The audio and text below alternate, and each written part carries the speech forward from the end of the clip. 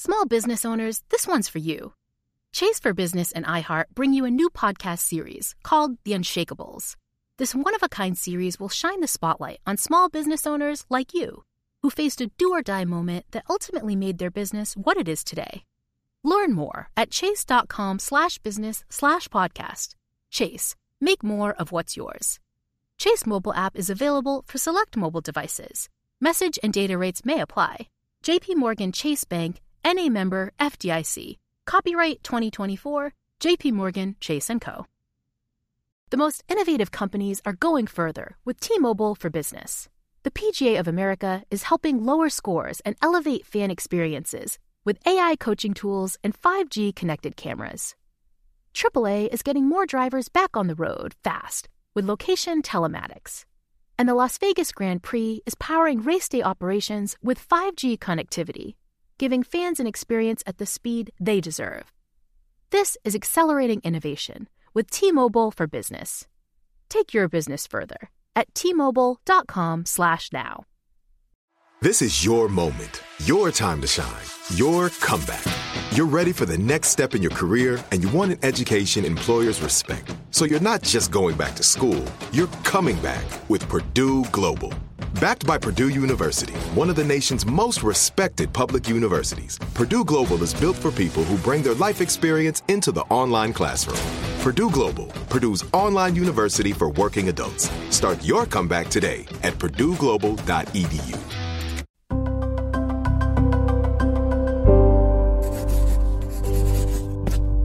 Pushkin.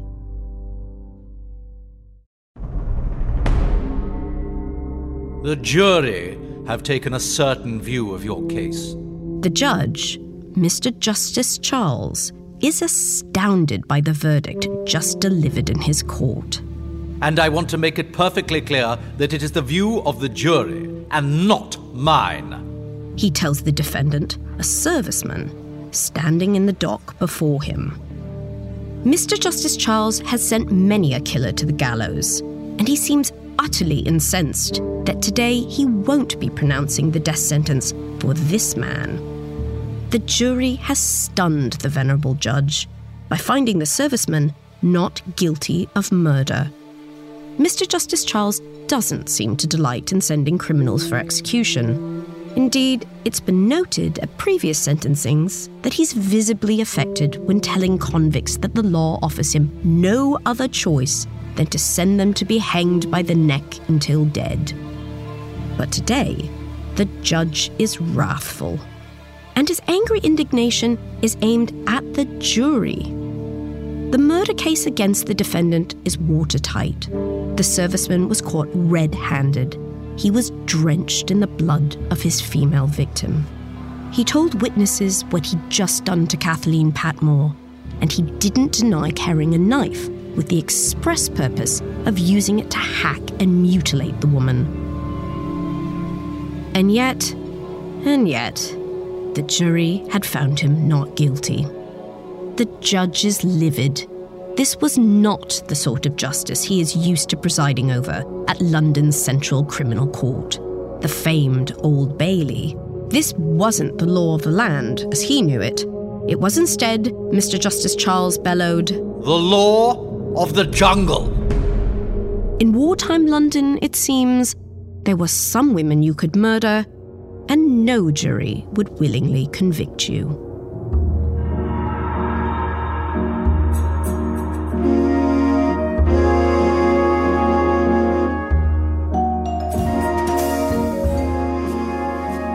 This is the seldom told story of women in World War II who were killed not by the enemy, but by husbands, lovers, and strangers wearing the uniform of their own side. It's also the tale of a particular string of murder victims that history has swept from view. I'm Hallie Rubenhold. And I'm Alice Fiennes. And you're listening to Bad Women, the Blackout Ripper.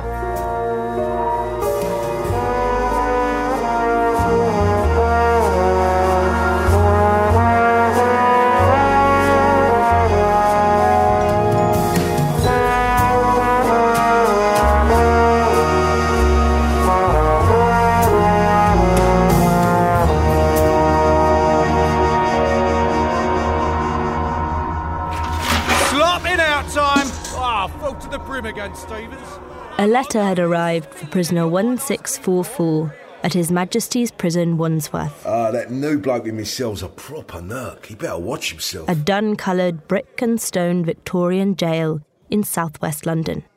Gordon, my dearest love, it began. I want you to know that nothing can alter my feelings for you. Marjorie Cummins had heard the prosecution case against her husband when he was tried for the murder of Evelyn Oatley in her Soho flat. She'd heard that a cigarette case, the one inscribed with the initials of Evelyn's showbiz alter ego Lita Ward, was found at Cummins' RAF accommodation. Furthermore, she'd heard how her husband's fingerprints were left on a kitchen implement that had been used in a depraved and sickening attack on Evelyn as her life ebbed away. It was, the judge said, a sadistic, sexual murder of the ghoulish type. The police had amassed other equally damning evidence linking Gordon Cummins to the grisly murders of Evelyn Hamilton, Margaret Lowe, and Doris Joannet. And the airman had all but admitted to police that he'd strangled Greta Hayward in a Piccadilly doorway. I am the man, he'd told his arresting officers, though he added that he'd been too drunk to fully recall the incident. No detail in this catalogue of revolting violence could turn Marjorie Cummins against her husband, nor shake her deep affection for him. Marjorie, you see, still didn't believe he was the Blackout Ripper. I shall always believe you innocent. I love you so much, it breaks my heart to see you suffer so. Wait, you got that snout you owe me? Yeah. As Cummins sat in his narrow prison cell with its whitewashed brick walls, Twice that, that's its it. bucket for a toilet, its small barred window too high up to afford him a view, awaiting his date with the hangman, Marjorie continued to think of her husband as a hero. I'm sure men have been awarded the Victoria Cross for going through less than you have endured.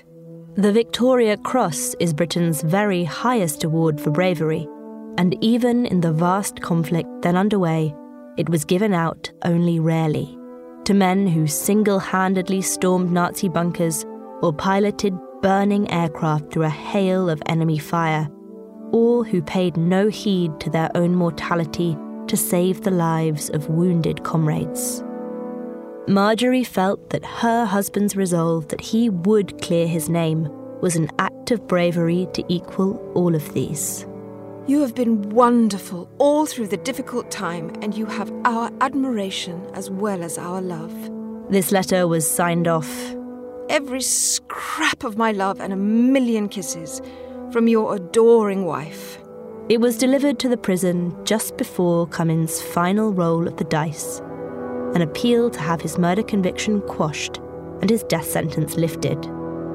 The following Tuesday morning, Marjorie would sit in court as the airman's lawyers argued that the pioneering fingerprint evidence was flawed, that Evelyn Oatley's possessions had been planted in the RAF billet by the police or by the real killer who was trying to cover his tracks, and that if Cummins were really the perpetrator of such frenzied crimes, how come no traces of blood were found on his clothing? If Cummins could unpick the case against him and introduce sufficient doubt, might the man Marjorie loved so very much yet walk free? The morning's persistent rain had grounded the attack aircraft, but eventually it lifted. Bad luck for the men on the ground. As their column of trucks trundled forward, two bombers dived down on them, releasing canisters of deadly poison gas. Men could be seen falling on all sides, reported one newspaper, noting that the ambulance drivers coming along to tend the survivors of the now burning convoy had to wear gas masks to enter the lethal fog and fumes.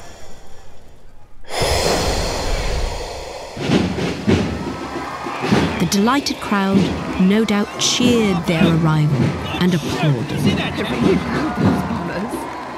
my whole chest quake. Deafening. I can't hear a thing now. This reenactment wasn't the only attraction that Saturday afternoon at RAF Henlo's Empire Air Day celebration. Like air bases up and down the country, Henlo had been thrown open to the general public, partly to benefit charity, partly as a PR exercise for the Royal Air Force. The thousands of civilian visitors on May 23, 1936, were treated to aerobatic displays and demonstrations of daring parachute jumps. They were also free to roam the base, allowed to peer into the hangars, barracks, and dining halls.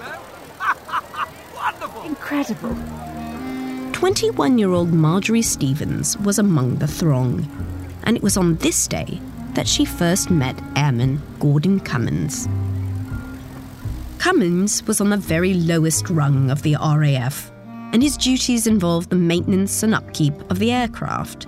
He was quite literally no high flyer, but Marjorie seems to have been smitten with him all the same.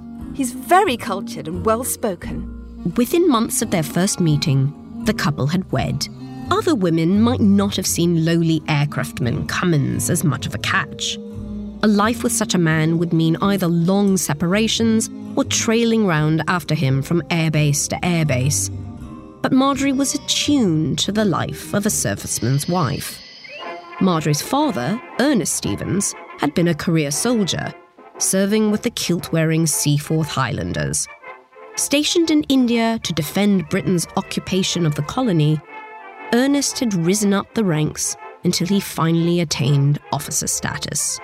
His elevation came as the Highlanders swapped the balmy cricket matches, swimming galas, and regimental concerts at which Ernest excelled for the mud and blood of the trenches. At the start of the First World War, the British Army had little choice but to push its most experienced soldiers into frontline duties to hold back the Germans until sufficient civilian volunteers could be trained up to join them. Ernest's unit was thus plucked from India and sent to the front. On February 1st, 1915, just weeks after becoming a second lieutenant, Ernest was out at night supervising a party of soldiers digging trenches. Try to keep the noise down, boys. When he was struck by a German bullet. A head wound. He lingered for a day before dying. His wife Ethel was pregnant with Marjorie. Ethel had followed her husband to Europe, but her roots were firmly in Britain's imperial possession in South Asia. So, as soon as the war was over, she boarded the SS City of Karachi to take her 3 young daughters home to India. The liner was packed with the colonial ruling elite, Christian missionaries, engineers, bankers, but there were also army officers sailing east. They would perhaps have been a stinging reminder that she was returning to India as a war widow.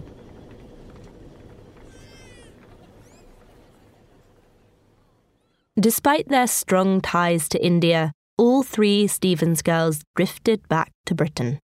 And when Marjorie wed Cummins in London just after Christmas 1936, she said she opted to rent apartments with her eldest sister, Frida. In order that my husband would have a flat to come to for spending his leave. The Air Force sent Cummins to bases right across the British Isles, north, south, east and west. In Scotland for one posting, then distant Cornwall for another. It's not clear if Marjorie closely shadowed these moves, or exactly when she moved in with Frida. At the outbreak of war, Marjorie was living slap bang in the middle of England, perhaps the best compromise given her husband's geographically erratic postings. She lodged with a middle-aged couple, the Hipwoods, and was listed as being incapacitated, though her normal occupation was as a theatrical secretary. The limitations of her long-distance marriage seem not to have saddened or worried Marjorie. We have been very, very happy, and he has never been anything but kind and tolerant in every respect. It was not his habit to consort with other women. Cummins, however, seems to have made the very most of the separation. Cummins gave me and everyone else the idea that he'd more or less cut away from his wife. Flight Lieutenant William Peat an officer at one of Cummins' postings, thought the airman behaved far more like a bachelor than a married man. Cummins used to boast of his conquests of women, and when he had a few days' leave, he'd boast of his being with his West End friends and used to say he didn't go home to his wife. Beyond this, he never made any reference to his wife in my presence. It also seems Cummins wasn't sending much money home either. According to Pete, the airman was the very image of profligacy. Every so often, he would be flush with cash and appear in the local pub. And there he would treat all and sundry. What are you having, Bill? Very kind of you, Gordon. Just a pint of sludge. I'll take my usual Canadian rye. A double, naturally. I have simple tastes, not your yearning for the finer things. Such ostentatious displays of generosity would cost Cummins the equivalent of several $100s. And usually within a couple of nights he'd be broke and would not be seen again at the bar until he was once again flashing a bulging billfold. Was he carefully husbanding his military salary so that he could indulge in such grandstanding? Or tapping up Marjorie for cash? Look here, I'm on the rocks. Perhaps he was getting money from the women he boasted of conquering. Flight Lieutenant Pete claimed to have seen him in the company of wealthy women at fine hotels in the nearby city of Bath. Were these women giving the airman money, or was he simply stealing it from them? If he did, he was never caught. There was not a single black mark in his RAF records. Cummins' own explanation of the source of his wealth was more fantastic. In reality, he was the son of the principal of a school for delinquents. But he would tell anyone who would listen that he was the scion of an aristocratic family, complete with a title. When Cummins told me he was the Honourable Gordon Cummins, I and others accepted that he was, owing to his manner and speech. He tried to create the impression that he was the black sheep of a good family. Cummins probably bridled at his humble status in the Air Force hierarchy. He was said not to associate with his fellow rank-and-file airmen, and he instead tried to cultivate relationships with officers, such as Flight Lieutenant Pete. His attempts to impress his commanding officer, a revered aviation pioneer called George Stainforth, seemed to have paid particular dividends. Just as in Marjorie's Father's Day, the coming of conflict enabled ordinary servicemen to advance. Wing Commander Stainforth now pushed for Cummins, who had spent so long on the lowest rung of the Air Force, to be allowed to join the RAF's Officer Cadet Program and train for duties in the air. That training would see Cummins transferred to lodgings in London, not too far from where Marjorie had now set up home with her sister Frida. But if Marjorie was hoping to see more of her husband in his free time, she was to be sorely disappointed. She believed that he chose to stay at his barracks during the week and not at home because he was conscientious about rising through the ranks of the Air Force. Of course, far closer to Cummins' billet than Marjorie's home and fireside were the brasseries, bars, and women of Piccadilly.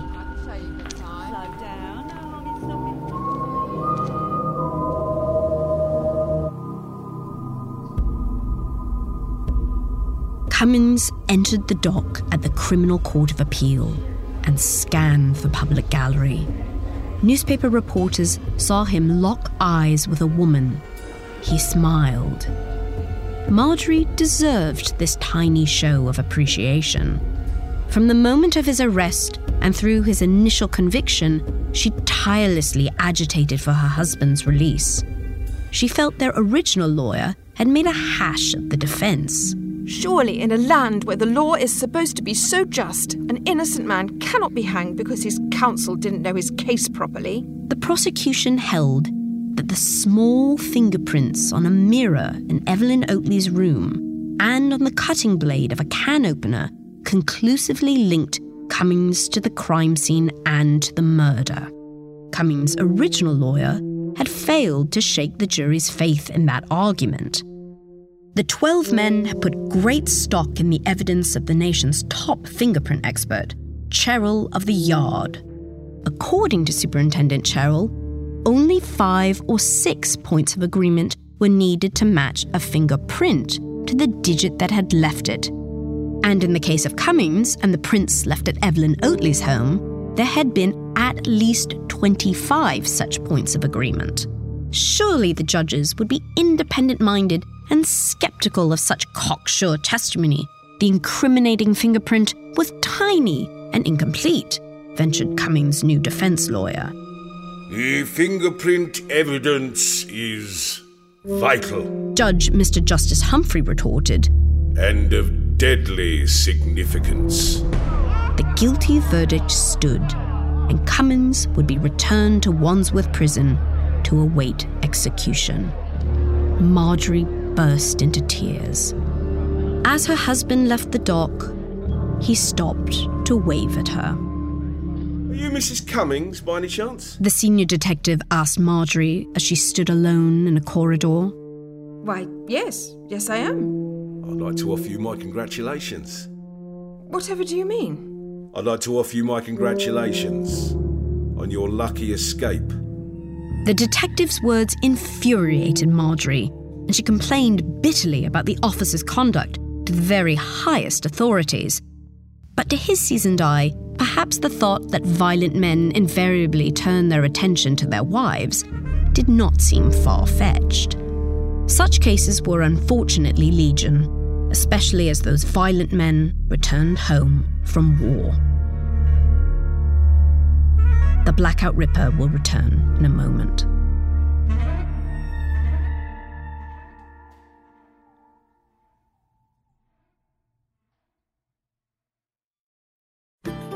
As listeners to this show, you probably consider yourself pretty smart. But how smart is your wallet? When you're looking to upgrade your wallet, it's time to turn to NerdWallet.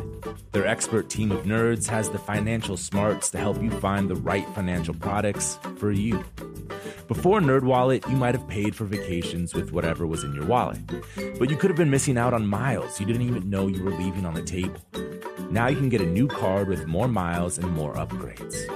What could future you do with more travel rewards? A hotel upgrade? Lounge access? Wherever you go next, make it happen with a smarter travel card. Don't wait to make smart financial decisions. Compare and find smarter credit cards, savings accounts, and more today at nerdwallet.com. NerdWallet. Finance smarter. As with all cards, credit is subject to lender approval and terms apply.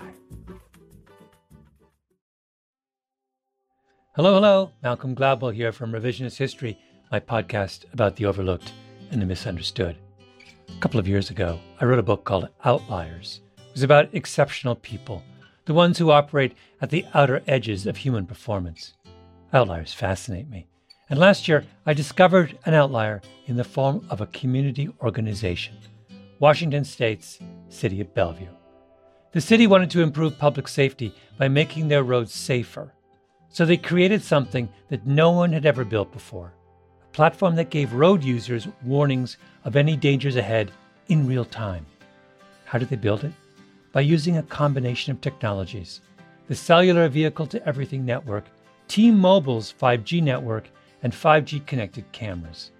People driving, bicycling, walking, running, can't forget people running, and people operating the transportation network now had a way to prevent crashes.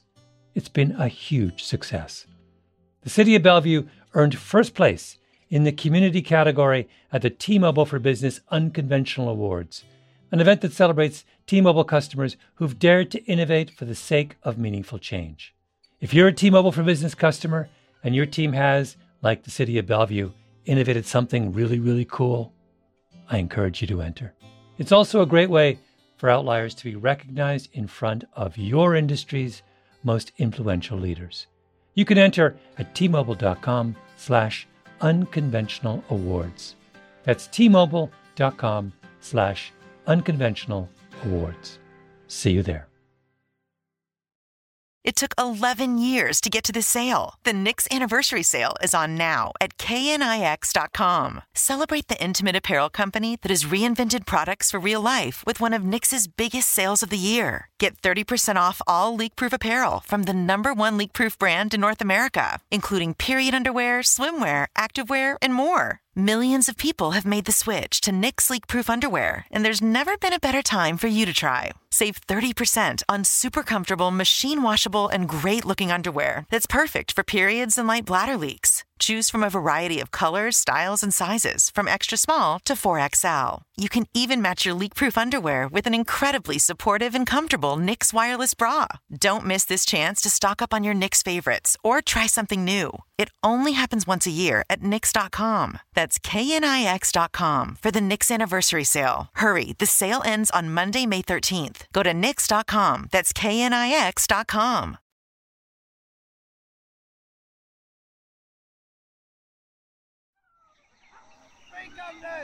The men of the 1st Battalion of the Royal Scots Fusiliers were feeling hard done by. Fighting the merciless Japanese and the merciless heat in the fetid jungles of Burma, they suspected that their sacrifices were of little interest to those back home. They grumbled that they had no British cigarettes to smoke and pointedly called themselves the Forgotten Army. The message that arrived for Fusilier Cyril Patmore compounded their misery. Such correspondence could bring military units to their knees, spreading disquiet from man to man like a raging infection, until their commanders reckoned morale was so low that the men couldn't be sent back into battle. Kathleen Patmore was expecting a baby, and of course, Cyril wasn't the father. This thunderbolt was delivered as an airgraph, a short message shrunk down on microfilm so as to save vital space in aircraft heading to the war zone. It wasn't a particularly private way of imparting sensitive news, nor did it allow the writer to go into great detail. Heavily pregnant Kathleen, Kath, later wrote more fulsome letters. These were pages of sorrow and remorse. My darling, I'm wondering if you're caring to get letters from me anymore. But I feel I must keep writing until I see you again, or you tell me not to. Kathleen explained that in Cyril's absence, she'd been out celebrating their wedding anniversary and his birthday, which fell a week apart in November. The evening out had meant a long walk home. Evidently, I didn't make it. I didn't go into it cold sober, otherwise it would never have happened. It had taken a full 7 months for that airgraph and this news to come. Shame, remorse, frightened. Call it what you like, but each time I attempted to write to you, I just hadn't the nerve. I didn't mean to do it, sweetheart. Please believe me and don't start a divorce. I just couldn't stand that. Fusilier Patmore showed these letters to the welfare officer of his unit. In cases of marital infidelity, it was common for soldiers to ask for the allowance paid to their spouse to be immediately halted, and for the process of drawing up divorce papers to begin. War had brought upheaval, tearing the fabric of society into pieces, and with so many partners separated from each other, adultery on both sides wasn't uncommon. Some tens of thousands of British servicemen had initiated divorce proceedings, with one estimate suggesting it would take something like 15 years to clear the backlog. But Cyril Patmore didn't ask to join the tail end of that melancholy queue. He just wanted to be allowed to go home. I feel ashamed for you to see me in this condition, yet how I wish I could see you to talk to you. It wouldn't matter what you did to me afterwards. The clock was ticking down to the birth, and after 3 years away, Private Patmore was finally granted passage on a ship heading home. That voyage, it seems, was broken in the Mediterranean, and Patmore went souvenir shopping at an Italian market, where he purchased a 6-inch knife.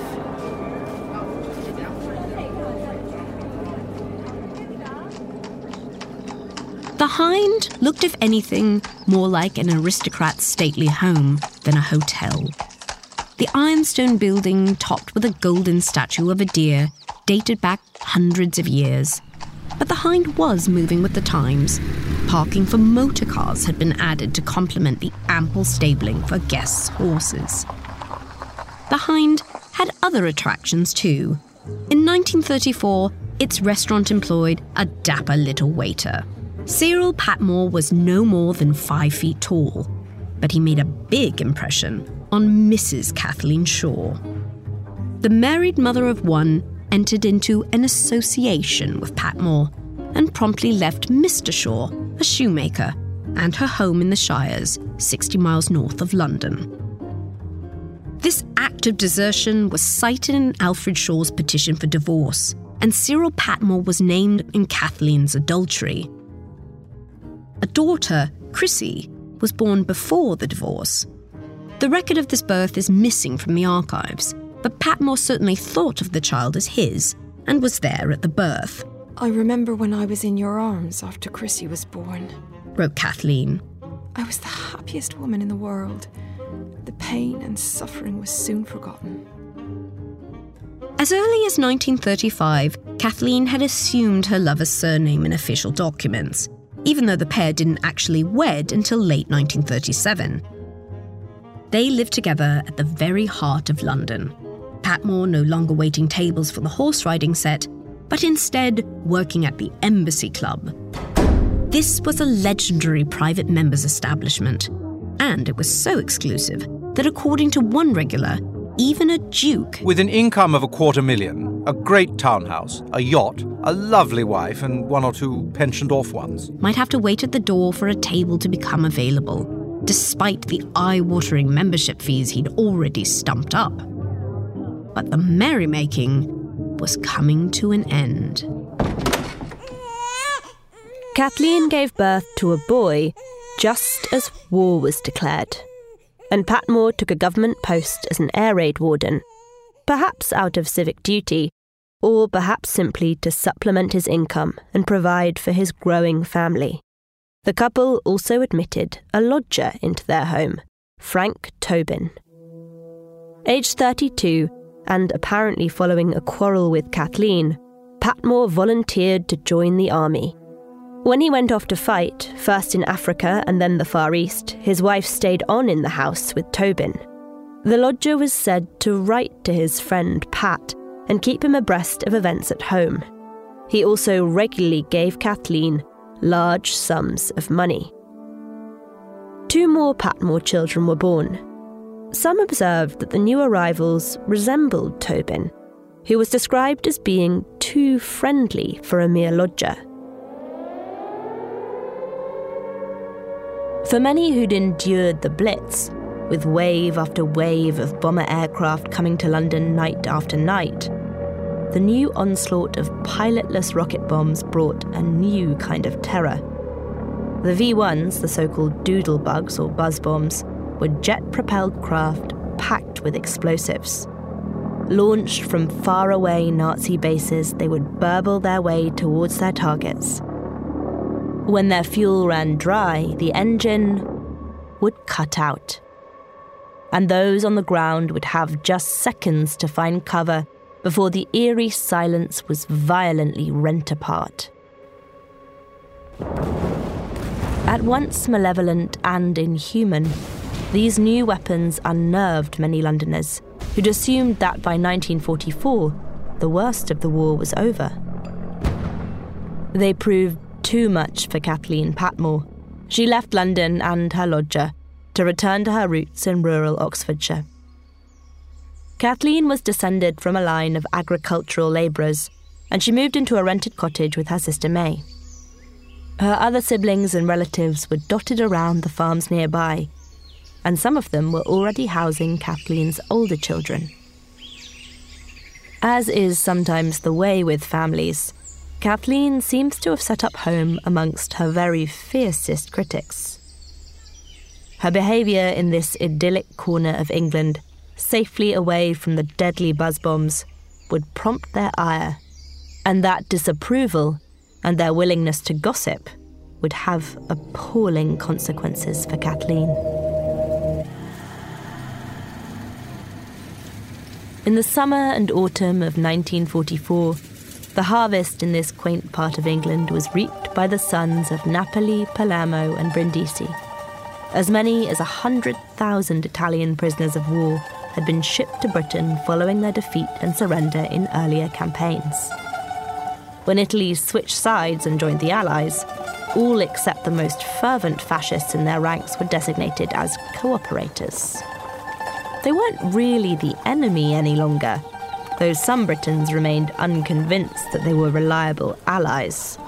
In any case, Italian men performed a valuable service. With so many farmhands away at war and women increasingly taking up jobs in the factories, who else was there to gather in the crops and tend the livestock? Italian cooperators could visit cinemas, but not pubs or dance halls. They could only use trains or buses as part of their work duties. And they had to observe a curfew, though some communities grumbled that the Italians were still allowed out too late. Bloody eye-ties! Fraternisation with locals was another sore point. You ain't in sunny Italy now, mate. The cooperators could enter private homes if invited, but women seen entertaining Italian men were treated with the utmost suspicion. Kathleen's older brother Horace kept a beady eye on her and on her sister May. I've seen both of them going out at night with Italian prisoners of war in the woods and returning to the house separately as late as 7 a.m. A labourer on the farm where the sisters leased their cottage corroborated similar accusations. Their landlord, meanwhile, was so scandalised that he reported 2 of his Italian workers to the authorities and stopped taking any rent money, hoping that the women would pack up and leave. Curiously, May joined this chorus of disapproving voices, recounting stories of Kathleen sleeping with other men. She even went as far as to write anonymous letters to those in charge of Italian cooperators, informing them that Kathleen had close ties to one man in particular. I was afraid she was getting too friendly with one named Franzo Antonio, though I don't know if anything was happening between them. I made this Italian understand that Mrs. Patmore was a married woman with children and a husband in Burma. In the spring of 1945, Kathleen's pregnancy began to show, and she was, perhaps unsurprisingly, reluctant to take May into her confidence. I thought she was pregnant, and she admitted she was, but declined to discuss the matter with me. She was very secretive in nature, and told me very little about her men friends. The bombs were no longer falling on London, and soon the blackout would end. So Kathleen returned to the capital. She left behind her children and a country community roiling with rumour and gossip about the identity of her next baby's father. Was it a Yank or a truck driver called Bill? The prime suspect was 40-year-old Soldato Franzo Antonio. Kathleen's new lodgings in London were close to where the Italian had been sent following the scandal at the farm. Sailing back from the war, it's unclear if Cyril Patmore knew any of these salacious tales. His letters to his Kath seem to have been optimistic. Roll on the day when I can straighten things out and settle down to the second chapter of married life. It's going to be hard at first. However, we should be able to get a little home together and live happily ever after. Patmore's confidence seems to have evaporated on arriving home from the Far East. A visit to see his children in the Oxfordshire countryside opened up the floodgates to the vicious and score-settling gossip about his wife. With her husband now in their midst, Kathleen's family spared not a moment in apprising him of their views of her total moral lag. May even produced a written list of men she said her sister had slept with, and 12-year-old Chrissy was called as a witness to her mother's infidelities, recounting how she'd walked in on Kathleen in bed with the truck driver Bill. Patmore even began to suspect that Frank Tobin had indeed been overly friendly for a lodger, and to doubt the parentage of his youngest children. They're just like the bastard. The final straw was the naming of Soldato Antonio as the likely father of the child growing in his wife's belly. If it had been anyone else, but not our enemies. Kathleen's brother Horace witnessed Patmore's growing confusion and anger and fueled it with his own tittle-tattle. But with Patmore planning to return to London to confront his wife, Horace makes no mention of trying to warn Kathleen of the soldier's grim mood, nor Patmore's chilling and vengeful parting words. I will do her in, and I will hang for it. Fusilier Patmore was, it turns out, half right. The Blackout Ripper will return in a moment. As listeners to this show, you probably consider yourself pretty smart. But how smart is your wallet? When you're looking to upgrade your wallet, it's time to turn to NerdWallet. Their expert team of nerds has the financial smarts to help you find the right financial products for you. Before NerdWallet, you might have paid for vacations with whatever was in your wallet. But you could have been missing out on miles you didn't even know you were leaving on the table. Now you can get a new card with more miles and more upgrades. What could future you do with more travel rewards? A hotel upgrade? Lounge access? Wherever you go next, make it happen with a smarter travel card. Don't wait to make smart financial decisions. Compare and find smarter credit cards, savings accounts, and more today at NerdWallet.com. NerdWallet. Finance smarter. As with all cards, credit is subject to lender approval and terms apply. Hello. Malcolm Gladwell here from Revisionist History, my podcast about the overlooked and the misunderstood. A couple of years ago, I wrote a book called Outliers. It was about exceptional people, the ones who operate at the outer edges of human performance. Outliers fascinate me. And last year, I discovered an outlier in the form of a community organization, Washington State's City of Bellevue. The city wanted to improve public safety by making their roads safer. So they created something that no one had ever built before, a platform that gave road users warnings of any dangers ahead in real time. How did they build it? By using a combination of technologies: the Cellular Vehicle-to-Everything Network, T-Mobile's 5G network, and 5G connected cameras. People driving, bicycling, walking, running, can't forget people running, and people operating the transportation network now had a way to prevent crashes. It's been a huge success. The City of Bellevue earned first place in the community category at the T-Mobile for Business Unconventional Awards, an event that celebrates T-Mobile customers who've dared to innovate for the sake of meaningful change. If you're a T-Mobile for Business customer and your team has, like the City of Bellevue, innovated something really, really cool, I encourage you to enter. It's also a great way for outliers to be recognized in front of your industry's most influential leaders. You can enter at tmobile.com/unconventional awards. That's tmobile.com/unconventional awards. See you there.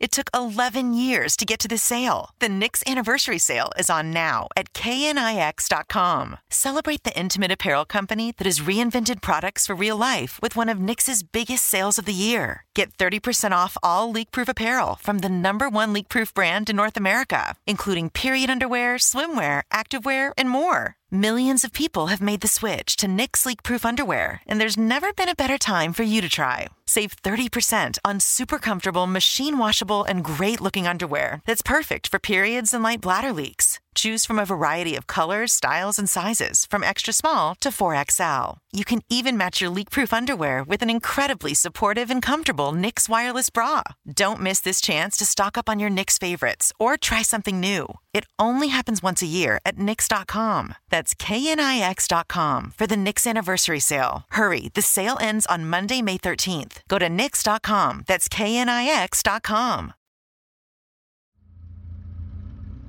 The soldier who approached Frederick Keeling's car was covered in blood and holding a 6-inch knife. The chauffeur was waiting for a fare just a few doors down from Kathleen Patmore's new digs. Call the police! I've done my missus! When officers arrived, Cyril Patmore directed them towards the body of his wife and held out the knife, slick with her blood. I did it with this. The kitchen of number 12 Greenhill Road was also awash with Kathleen's blood. Her lifeless body lay face down in it. She could not have survived such an attack. But then, a police detective saw a movement. Rolling the heavily pregnant corpse over, he witnessed the final kicks of her unborn child. The officers arrested Patmore and drove him to the police station, noting that he was keen to tell them of his troubles. He repeated one lament over and over. To think it was an Italian she's been going with. If this was the second chapter in Patmore's marriage, it was a bloody Shakespearean tragedy. The soldier had kept his word and done Kathleen in. But would he hang? The law of the jungle. Cyril Patmore wasn't going to the gallows after all. The jury didn't think he deserved it, and Mr. Justice Charles, the Old Bailey judge presiding, was incensed with the 12. I am bound to tell you that if a man comes back, finds his wife unfaithful, stabs her and she dies, he is guilty of stark murder. The jury had heard witness after witness outline Kathleen's supposed marital wrongdoings. In the witness box, her sister May was asked if Kathleen had been consistently and persistently immoral. Yes, she practically lived with the Italian prisoners billeted in our area. Patmore had gone to Kathleen's London home, armed with the list of men's names May had happily supplied, and with his Italian knife. I only meant to scar her, so that nobody else could have her but me. Kathleen's face did indeed bear the mark of one disfiguring, slashing cut.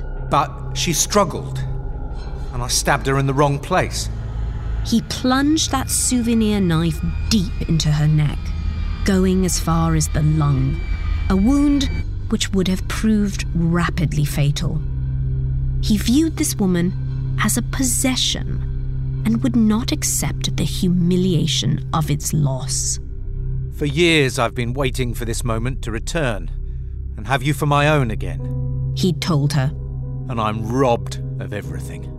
Though peeved that the jury had returned the wrong verdict, Mr. Justice Charles wasn't going to take his frustrations out on Patmore. If the jury decided he was guilty of manslaughter instead of murder, then the judge could show the soldier leniency. After all, his unfaithful wife had behaved abominably. As your counsel has said, you were a sorely tried man. He told the prisoner. If you had not been so sorely tried, I would have been bound to give you a very, very heavy sentence. Private Patmore, who the judge described as a good man and a good husband, only got 5 years. The murder of Kathleen Patmore in the final months of World War II was not, of course, an isolated case. Dr. Mark Roodhouse from the University of York is an expert in wartime crime. Although the increase in domestic violence is not reflected in the crime figures, there is plenty of anecdotal evidence, particularly in oral testimonies, in memoirs and autobiographies, that there was an increase in these things as individuals who were processing very traumatic experiences turned in on themselves, but also outwards on others. Men who'd been exhorted to sacrifice themselves and fight for home and family were being demobilized from the armed forces. And many had the feeling, like Cyril Patmore, that they'd be robbed of the homecoming that they'd imagined, that they felt they deserved. The very same week as the Patmore verdict, another soldier stood in the dock at the Old Bailey. Frederick and Lillian Hooker had had 11 children together. When Frederick joined the Pioneer Corps and had been sent away, Mrs. Hooker was said to have struck up a friendship with an Irish soldier, something to which their 14-year-old son Thomas attested in court. On leaving the army, Frederick Hooker said he found his wife to be cold towards him. But despite this difficult homecoming, he still worshipped her. That is, until he stabbed her. She drove me to it. She was carrying on with other men and I asked her not to for the children's sake. That's why I've done it. Again, the jury rejected the judge's guidance that the offence was murder and found Hooker guilty of the lesser crime of manslaughter. Summing up, Mr. Justice Tucker chided the 12 that their verdict was sending a dangerous message. That is murder and nothing else.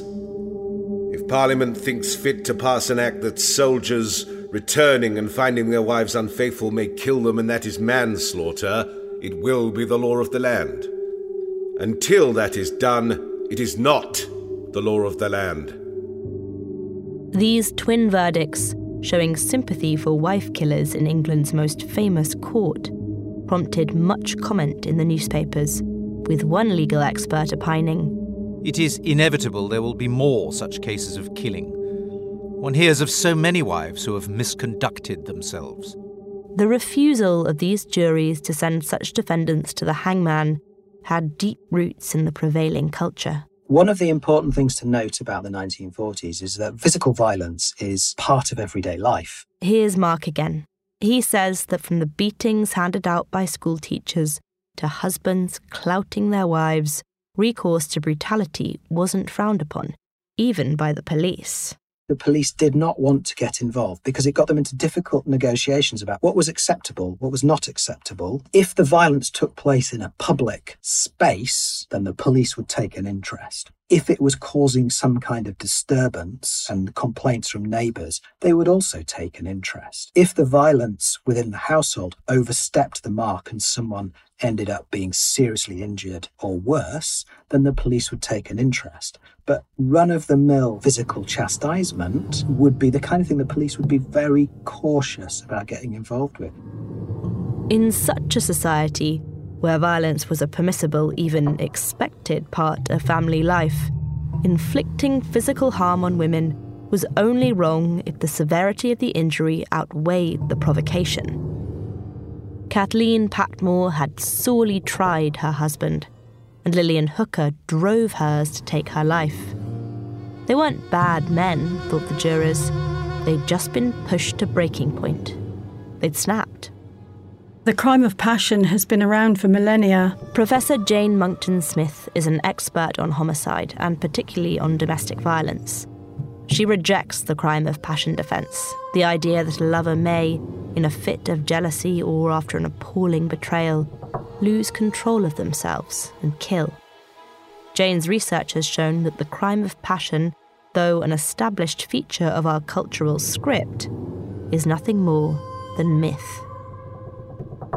It kind of acts to defend, especially men who kill their partners allegedly spontaneously. So there's some kind of dreadful provocation. They, in the moment, react to that and things go a bit far. Nobody could really have predicted it and it's a terrible situation. But of course that's not the way these things play out at all. There is no facts anywhere to suggest that the crime of passion narrative has anything to support it, because all the research that has been done in this area shows that there are levels of planning. These homicides, despite what everybody really wants to believe, are not spontaneous.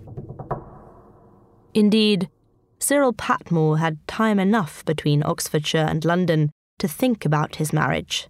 Several days, in fact. Even if we believe his story, that he took a 6-inch knife to threaten and to scar Kathleen, Cyril Patmore did not simply snap.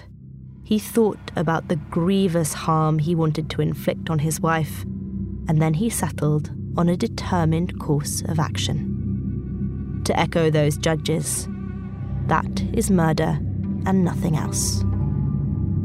Had, say, the cuckolded poultry farmer Harold Oatley finally run out of patience with Evelyn and her Soho lifestyle and taken his razor to her, or indeed had Henri Joannet bickered with his wife Doris about her return to the sex trade and choked her to death, would they have been sentenced to hang?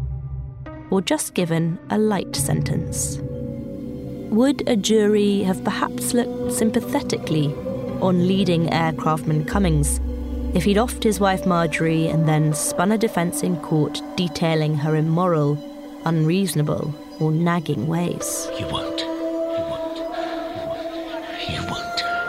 As it was, on June 25th, 1942, with all legal avenues exhausted, all appeals for reprieve denied, Cummings was taken from the condemned cell where he played distracted games of chess with his warders to the nearby gallows and the drop. The man dubbed the most notorious killer since Jack the Ripper was no more, and his sordid crimes, far from growing in notoriety, quickly slipped into obscurity. And this suited the families of the dead, and the survivors too. When the murders of February 1942 occasionally resurfaced in the newspapers, often when one of the investigating detectives had a memoir to promote, the victims were invariably referred to as prostitutes. When we approached the relatives of the dead women for this series, they politely declined to be interviewed. The shame associated with the crimes has even suppressed conversations within families. Cummings not only robbed these women of their lives, his depravity has also meant that their very memories have been erased. "We don't have any information about any of this," wrote one relative in reply to us. "As I'm sure you can understand, it's not something we discussed." I was fascinated to learn about this case that almost doesn't exist. It's not in the press, you don't see it on telly. Michael Buchanan Dunn is a London tour guide and host of Murder Mile UK podcast. He's done much to uncover the truth about the valuable lives Cummings snuffed out. Number 9/910. It should be that one. It should be always exactly as it was near technically first left. Crisscrossing Soho, Piccadilly and Paddington, Michael shows visitors the streets the women walked, the bars where they drank and met friends, the places they called home. And in so doing, Michael hopes his tour groups will come to know the women as he does, as real, rounded people, and not simply as victims of a killer. Evelyn Hamilton, left in a freezing, dank air raid shelter, was no mere corpse. She was someone who'd known poverty, and then dedicated herself to improving both the lot of other working people and her own mind. Through determination, she became a pharmacist. That's amazing for today, but we're talking 100 years ago. She's clearly smart, she's clearly educated, she's quiet. But I think that's the problem, is that people often think about her shyness and they equate that to loneliness. And I think that's a big mistake. When you look at her life, she liked herself. She liked her world. She liked what she did. The Soho home of Evelyn Oatley, who was so cruelly dismissed as a mere good-time girl, was demolished long ago. But Michael's tour groups can still get a flavour of the edgy, creative and bohemian neighbourhood that drew Evelyn from the gritty industrial north to the place where she became hopeful starlet Lita Ward. Where she grew up, there was nothing. She's got dreams of going to London to become an actress and a dancer, and you want her so much to succeed. She's not a good-time girl. I think there's an inherent loneliness there, and she's trying to find out who she is and what she wants. Michael has retraced the route widowed and bankrupt Margaret Lowe would have taken selling sex in the area. She walks the perimeter of the filthy square mile, as they call it, around Soho. But the secretive, aloof woman that others dubbed the Lady seemed an especially reluctant participant in the trade, weighed down with grief for her former married life and always afraid of losing her daughter. And it's almost as if she doesn't want to be there, but she knows that she has to be. I find it tragic But also, I understand her. I understand why she's holding on to those few moments of her past, especially her daughter, who she loves, and she wants her past to return, the good past. North of Hyde Park, Michael takes his tour groups into the world of Doris Chouanet, the provincial girl without a father who countered societal prejudice against so-called bastards by never backing down, never taking orders, and always cutting a striking figure. She's stylish. Everyone always looked at her and said, you could see her coming. She always looked immaculate. Michael, pounding the pavements amid the traffic and bustle of modern London, does in real life what we've tried to do in audio over the series: give those long-dead women a chance to reach across the decades and be heard. Michael's guiding ethos also sums up what we've tried to do in Bad Women, and we think his words are a fitting way to draw this season to a close. Sod Gordon Frederick Cummings. He's an arsehole. I hate him. He's arrogant.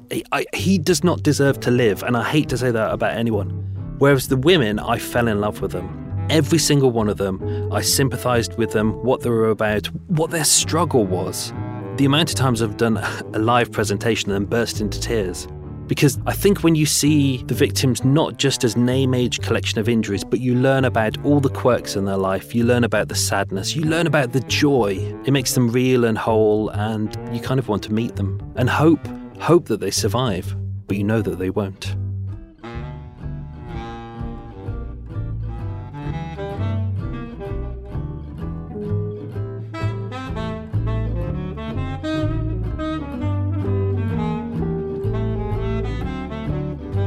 Bad Women, The Blackout Ripper is hosted by me, Hallie Rubenhold. And me, Alice Fiennes. It was written and produced by Alice Fiennes and Ryan Dilley, with additional support from Courtney Garino and Arthur Gompertz. Kate Healy of Oakwood Family Trees aided us with genealogical research. Pascal Wise sound designed and mixed the show and composed all the original music. The show was recorded at Wardour Studios by David Smith and Tom Berry. You also heard the voice talents of Ben Crow, David Glover, Melanie Guttridge, Stella Harford, Gemma Saunders and Rufus Wright. Much of the music you heard was performed by Ed Gocken, Ross Hughes, Christian Miller and Marcus Penrose. They were recorded by Nick Taylor at Porcupine Studios. Pushkin's Ben Tolliday mixed the tracks. And you heard additional piano playing by the great Berry Wise. Hi, Berry.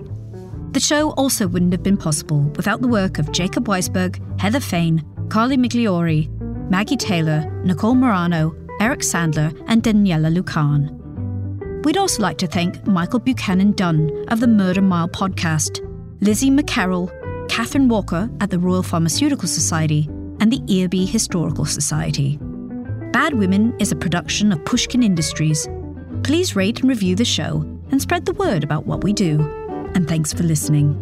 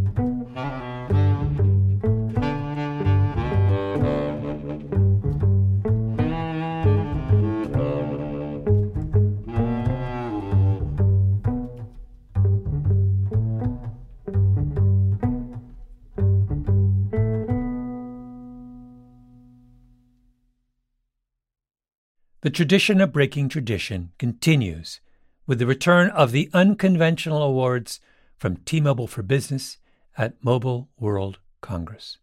This is an event that celebrates innovators whose bold actions took their industries to new places.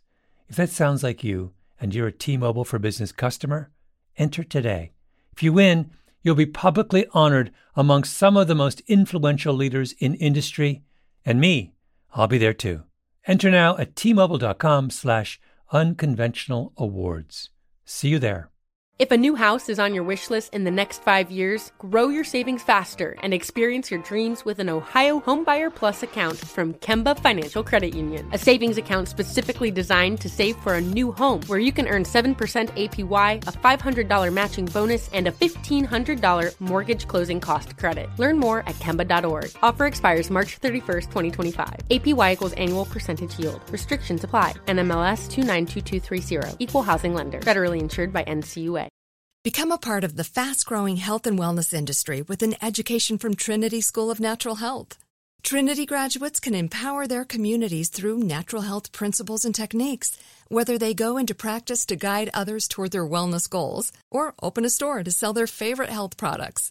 Trinity grads are equipped to change lives with 19 online programs and flexibility to fit your busy schedule, including the popular Certified Natural Health Professional. You can get the training that helps you turn your passion into a career. And here's the best part. You can earn the certification in less than a year. From herbology to naturopathy and health coaching, Trinity allows you to make a meaningful difference by helping others live healthier, happier lives. Don't wait any longer to pursue your passion for natural health. Enroll today at trinityschool.org. That's trinityschool.org.